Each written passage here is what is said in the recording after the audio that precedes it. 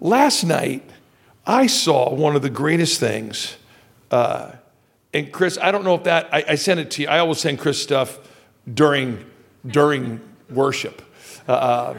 And don't put it up yet. Is that picture available?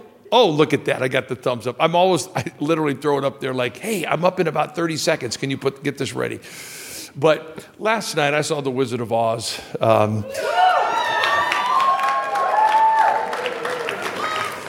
If you haven't seen it, it's Professor Matthews, it's tonight and Saturday, correct? Is there just one performance on Saturday? Two. Okay. And Sunday. You have lots of options. You have to go see The Wizard of Oz. They're going on in the Anderson Chapel. And one of my bucket lists in this entire life since I was a little tiny kid, because you have to remember, those movies came on once a year on TV. And the anticipation of seeing The Wizard of Oz was epic, 1960s. And if you had a color television, the movie flipped halfway through when she ended up there with the... not the Oompa Loompas, that's Willy Wonka. The Munchkins, yes. I get my Munchkins and my Oompa Loompas mixed up sometimes. But anyway, with the Munchkins, and then it's color. And it was, when you're a little kid, you've never seen color television, it was just a stunning thing. But man, we would so look for it. I wanted to see the Wicked Witch melt with the water. I saw it one time and I was like, oh yeah, Wizard of Oz is coming on in 3 months and it's 2 months away and it's a month away. Can you imagine waiting like that to see something once and then you have to wait a whole year to possibly see it again? That's why we grew up with so much anticipation in our life, because we just had to wait a whole year. I was so disappointed because my mom, we didn't have a lot of my mom and dad. The Wizard of Oz was on like on a Sunday night or Friday night or whatever. And we put out the crappy blanket that the kids got to use. And we would sit there, we made popcorn. And my mom is giving us Pepsi floats, not Coke floats. We use Pepsi floats. And we're just drinking. I'm in first grade and I'm watching the movie. I'm mesmerized by it. And I'm drinking Pepsi floats. All of a sudden, I got that sensation. I have to go to the bathroom. I'm going to wet my pants. And I was holding off. Couldn't wait any longer. Ran into the bathroom to pee my pants off right there. Came out and realized I had missed the witch getting melted because I did not time my bladder right when I was in first grade. So The Wizard of Oz has a very special place. So last night was a bucket list because I've always wanted to meet him. And I met him last night for the first time in my life. I met Toto. So there's Toto. So Toto, I've been waiting to meet Toto my whole life. And when I saw that he was here last night, I got to meet Toto. And so live dog, it was fantastic. Seriously, it just... a great production. I loved every character, was just magnificent. The lion, the scarecrow, the Tim, it's just really something else. So anyway, that'll be going on tomorrow night, or tonight and over the weekend. So make certain you get a chance to go see it. All righty, this morning, we're going to take a few minutes to be in Revelation chapter 1. And so let's take a moment, look on the screen. We're going to be in the very first chapter of the last book, chapter 1 of the last book. John the Revelator is the John that we meet early in the Bible. It is consensus among almost every scholar that this is John the Beloved. And he has been banished to Patmos. He has outlived his contemporaries. There's powerful historical stories of his escaping martyrdom. And he ends up on the island of Patmos, which was the Alcatraz island of the New Testament. It's where they sent people to be forgotten. They were sending a message, not just sending a prisoner to that prison. They were sending a message about that prisoner to that prison.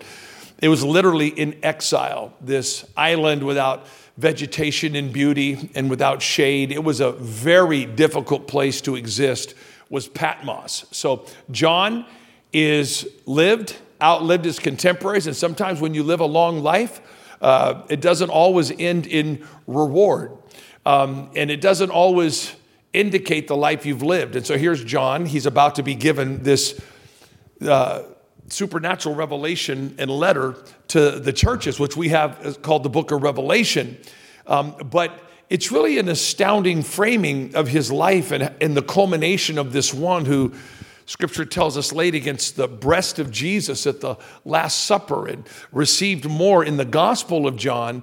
Every chapter, and I know that Scripture didn't start as chapters, but when it was broken down by chapters to help those that were reading and interpreting the Bible, every chapter in the book of John, the Gospel of John, has something in it that Matthew, Mark, and Luke does not tell. It's fascinating. You can find one thing in every chapter of the Gospel of John that's only in the Gospel of John. That's why we study the synoptics or the sameness of Matthew, Mark, and Luke, similar. And then John is typically studied. It's called a gospel, but it's also different than Matthew, Mark, Luke, and John because of its content. And so here John now has outlived his peers, and he is an old man on an island. And it's not like a retirement island, friends. Like, hey, that's cool. You're living in Fort Lauderdale. You know, that's not the image of Patmos. So let's read here together. The revelation of Jesus Christ, which God gave him, Christ, to show his bondservants, which is a powerful depiction and descriptive of our Christian life. It's doulos, which is literally a bondservant is someone who's been set free but circles back to the one who's freed them and becomes their slave. So Scripture describes our relationship with sin as slavery. It's a provocative, powerful image.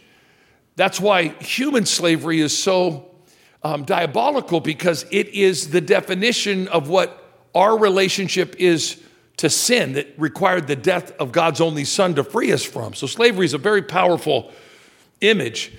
It's also the image now of the willingness of someone to become a bond slave to Christ.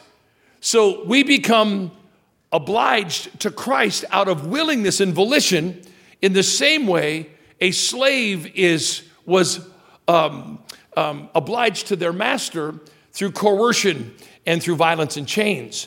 It's a powerful image. It's provocative, but it really tells us about John's commitment, our commitment to Christ in our life. This isn't a casual acquaintance we have. We're bond slaves by our choice. I am attaching myself, and I will live with the duty and obligation of a slave to you, Jesus. You own me. You have me. I only do what you tell me to do. I only can do what you prescribe for me to do. That's the strength of that relationship described, that this revelation was given to Jesus to pass on to bondservants, to his bondservant John. But Paul also used that term, who testified to the word of God and to the testimony of Jesus Christ, everything that he saw. Blessed is the one who reads and those who hear the words of the prophecy and keep the things which are written in it, for the time is near. So most theologians believe there is a unique blessing when you read the book of Revelation regularly. I try to read it through a couple times a year, just to read it through. I know great leaders like Jack Hayford implemented early in his ministry life. He was a great pastor. He read from Revelation every day, like it was the book of Proverbs. He would read a portion. He took that command that there's a special blessing when you read this prophecy. So don't tuck it away and make it some obscure thing that you bump into on occasion in your life. Revelation, my favorite books of the Bible, Exodus, Old Testament, Romans, and the New, and Revelation is right there as well. When you read the book of Revelation, it's not designed to give you insight into a code or a mathematics so that you can predict things. The book of Revelation gives us enough math to keep us fascinated and for an entry-level person to be able to recognize what's going on. When Jesus said that before his return, the characteristics of society would be like a leaf turning on a tree or like a pregnant woman feeling a contraction. Everybody can understand that. Doesn't take a scholar to understand that a leaf just turned or what a birth pain is. So this prophecy is not intended to be so impossible, but it's also not given to us as a complete equation. What it does is it puts within us this shock and awe of Christ and his kingdom. So at the end of the day, We're not a bunch of arrogant predictors of the future. We throw down our crowns and we fall on our face, and it makes us worship. We're to be worshipers. The whole book of Revelation is to turn you into a worshiper, to unlock shock and awe in you, like, oh my goodness, Jesus. This is who you are. This is how it goes down. And this is the ultimate victory. Jesus, we worship you. We worship you. We worship you. The book of Revelation is intended to inspire worship in us. Here we go. So blessed is the one who reads, those who hear the words of the prophecy and keep the things which are written in it, for the time is near. Next slide. John, to the 7 churches that are in Asia, grace to you and peace from him who was and who was and who is to come, the one who holds authority over our past, our present, and our future. And from the 7 spirits who are before his throne. That's where some of the ambiguity starts to start. Like, what are these 7 spirits? And from Jesus Christ, the faithful witness, the firstborn of the dead, and the ruler of the kings of the earth, to him who loves us and released us from our sins by his blood. And he made us into a kingdom, priests to his God and Father. To him be the glory and the dominion forever and ever. Amen. There are numerous portions of Revelation that have been turned into lyrics and worship songs, because the whole purpose of Revelation is to make you a worshiper. To him be the glory and the dominion forever and ever. Amen. Behold, he is coming with the cloud. So here you have that the time is near, and behold, he's coming again. So when we talk about living with the imminent return of Jesus Christ, the whole New Testament church, the contemporaries of my childhood, they believed, and I believe Jesus is on the verge of his return. Now we live in the tension of living a life and occupying, as scripture tells us, and working as though he's not returning in our life, but living as though he is. We work as though he's going to come back after we die, but we live like he's coming back any given day, at any given moment, in the twinkling of an eye. That's lost on the church today. Nobody talks about the urgency for evangelism or the urgency for holiness, because the Lord's coming again. When's the last time you heard sermons or teachings or contemplated yourself as a Christian about the return, the imminent return of Jesus Christ? It's going to happen like the twinkling of an eye, the Bible says. Things will be so normal that 2 people will be walking through Walmart. Well, the Bible says they'll be grinding at the mill. But 2 people walking through Walmart. One will be taken and one will be left. 2 people will be working at Microsoft or tilling a field is what it says.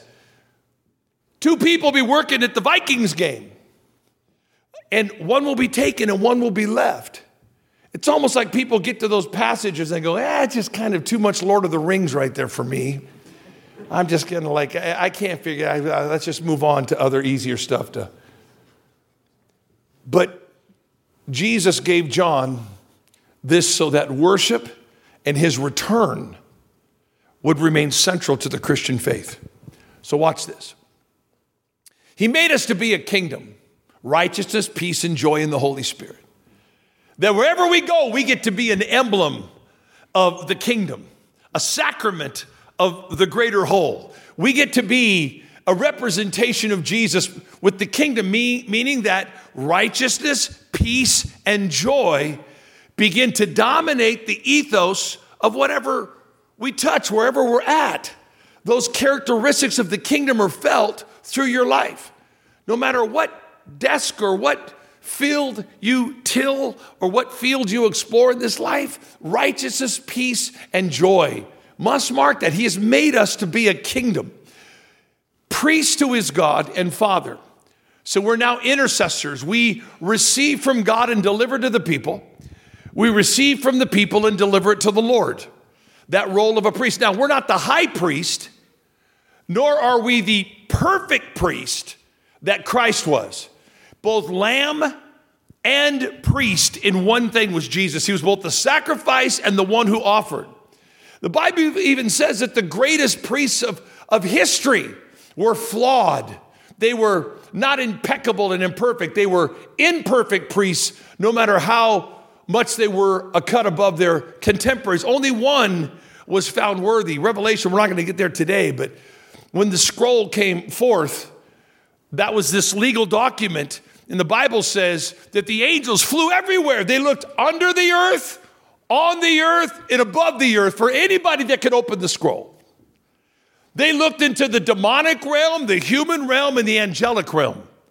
None except Christ was able to open that scroll. So when we talk about Jesus, please don't make him just a figure of history or a contemporary catalyst in your life to do nice things for hurting people. Jesus puts his kingdom in us, his goodness in us. But please don't make Jesus casual. He's worthy of our worship. And that's why the great dividing line still in this world is Acts 4:12. There's no other name under heaven that's been given among men by which they must be saved. If you want to find out of all of these people who claim to be Christians in Hollywood and claim to be Christians in Washington, D.C. and politics, there's one very simple question to ask them. One very simple question. You're a Christian. Yes. Can you explain to me how a person gets to heaven?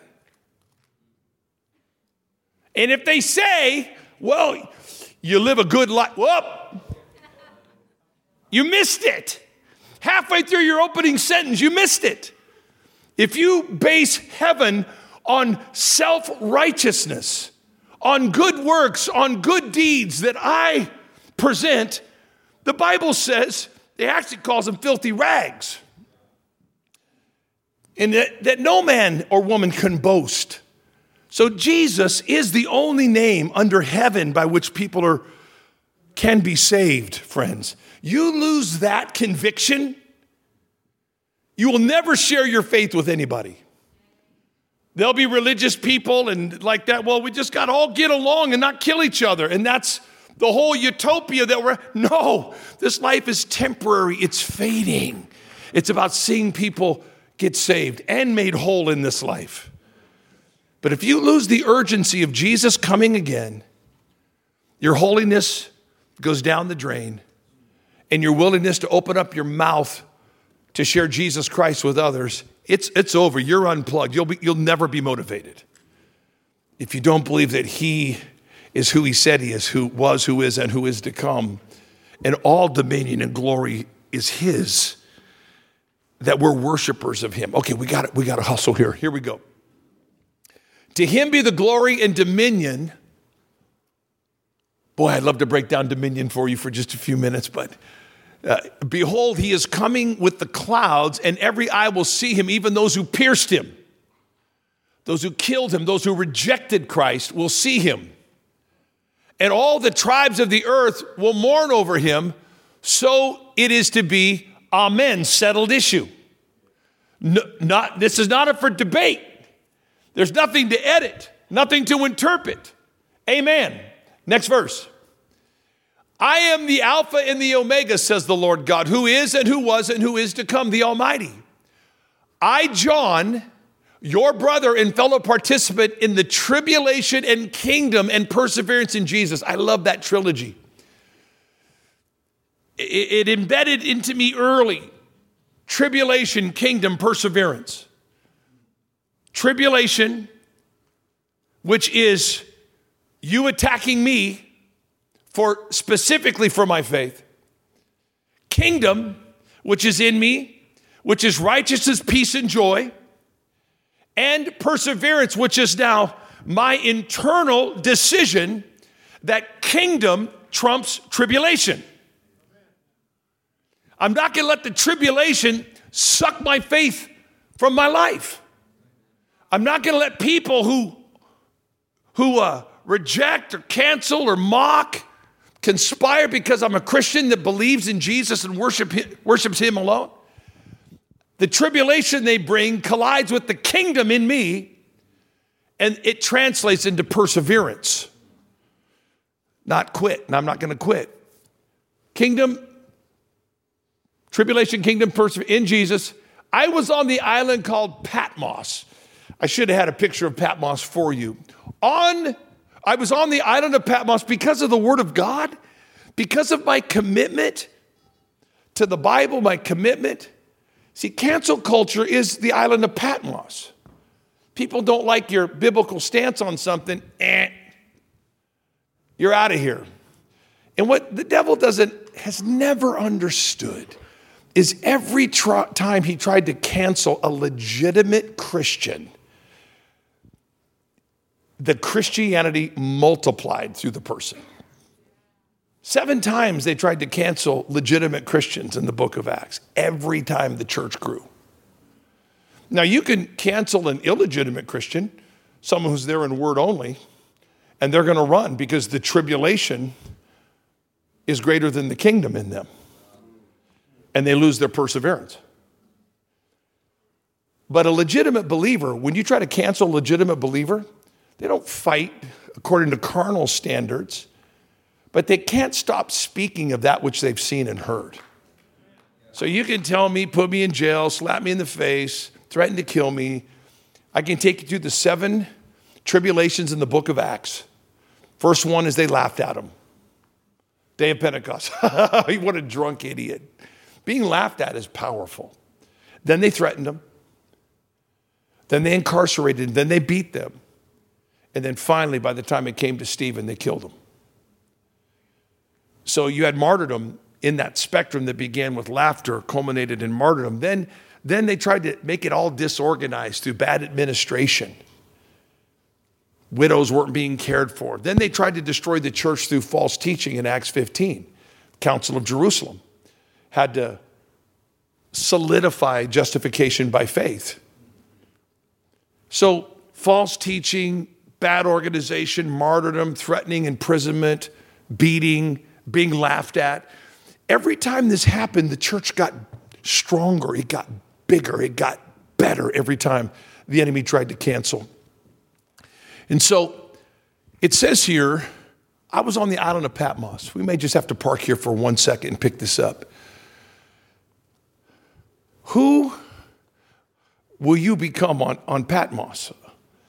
Every one of us, and I was reading today, leaned over to Josh and just said, wow, we are in just some tumultuous times, just socially, spiritually.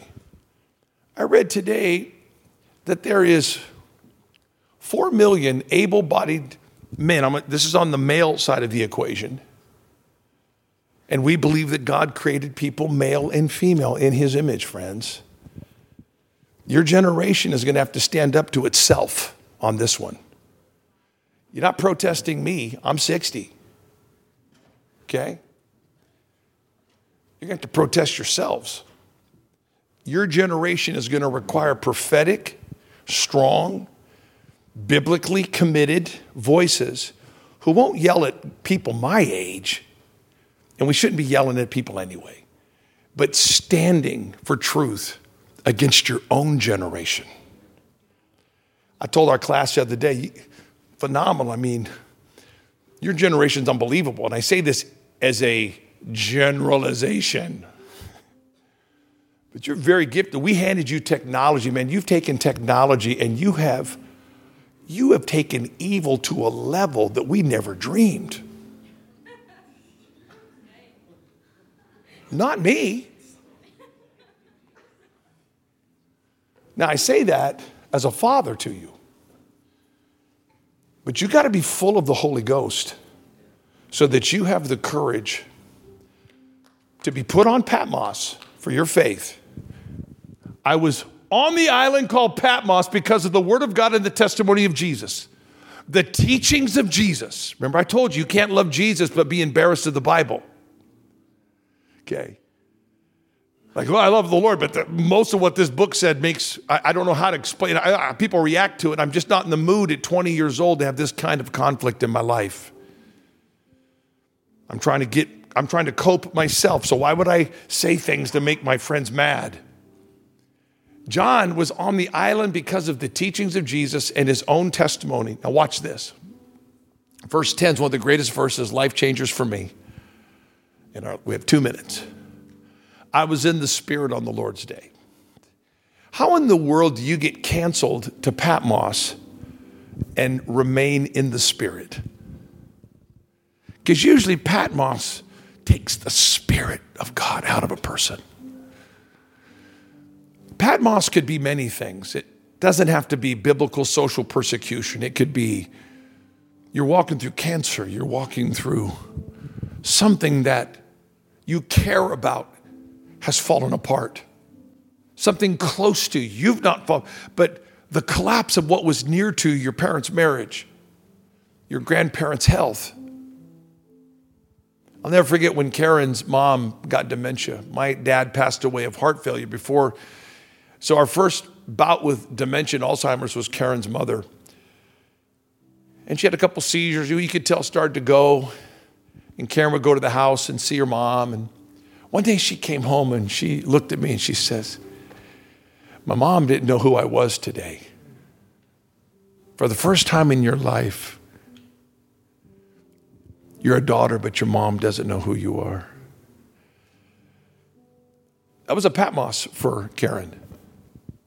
What I'm saying is that how do we remain in the Spirit on the Lord's day? Because it's not what you're on. You could be on your way to the unemployment office, on your way to this, or on your way. It's not what you're on. It's what you're in. Okay, it's what you're in. If what you're in is the Spirit, no patch of grass on this planet called Patmos is going to take you out, because the kingdom is stronger than the tribulation, resulting in perseverance. Okay? Let's all stand together, friends, across the building. Man, that's the introduction to this. We didn't even get to the good stuff yet. Hallelujah. I'm glad you mustered up the strength, or maybe you're out of cuts and came to Friday Chapel. Let me see your hands. Hallelujah. I want us to spend a few moments welcoming the Spirit. I was on Patmos, but in the Spirit. I want that phrase to stay with you for the rest of your life. You can forget who preached it or who said it. I don't care. But I really believe that being on Patmos in this day, because of the Word of God and the testimony of Jesus in your life, is going to make more sense moving forward than it ever has before in this country, where people are being canceled emotionally, relationally. But even if it's not for your testimony, Patmos again can represent just a very difficult patch of grass, a chapter in your life right now. And you are struggling to be in the Spirit on the Lord's day, on Patmos. But we have to fundamentally say, Jesus, I receive today that your kingdom in me, I'm a partaker in the kingdom, is greater than the tribulation. And those two things are creating perseverance in my life. But to let the tribulation become greater than the kingdom inside, you won't persevere. So the Holy Spirit's helping bring all of this together in our life.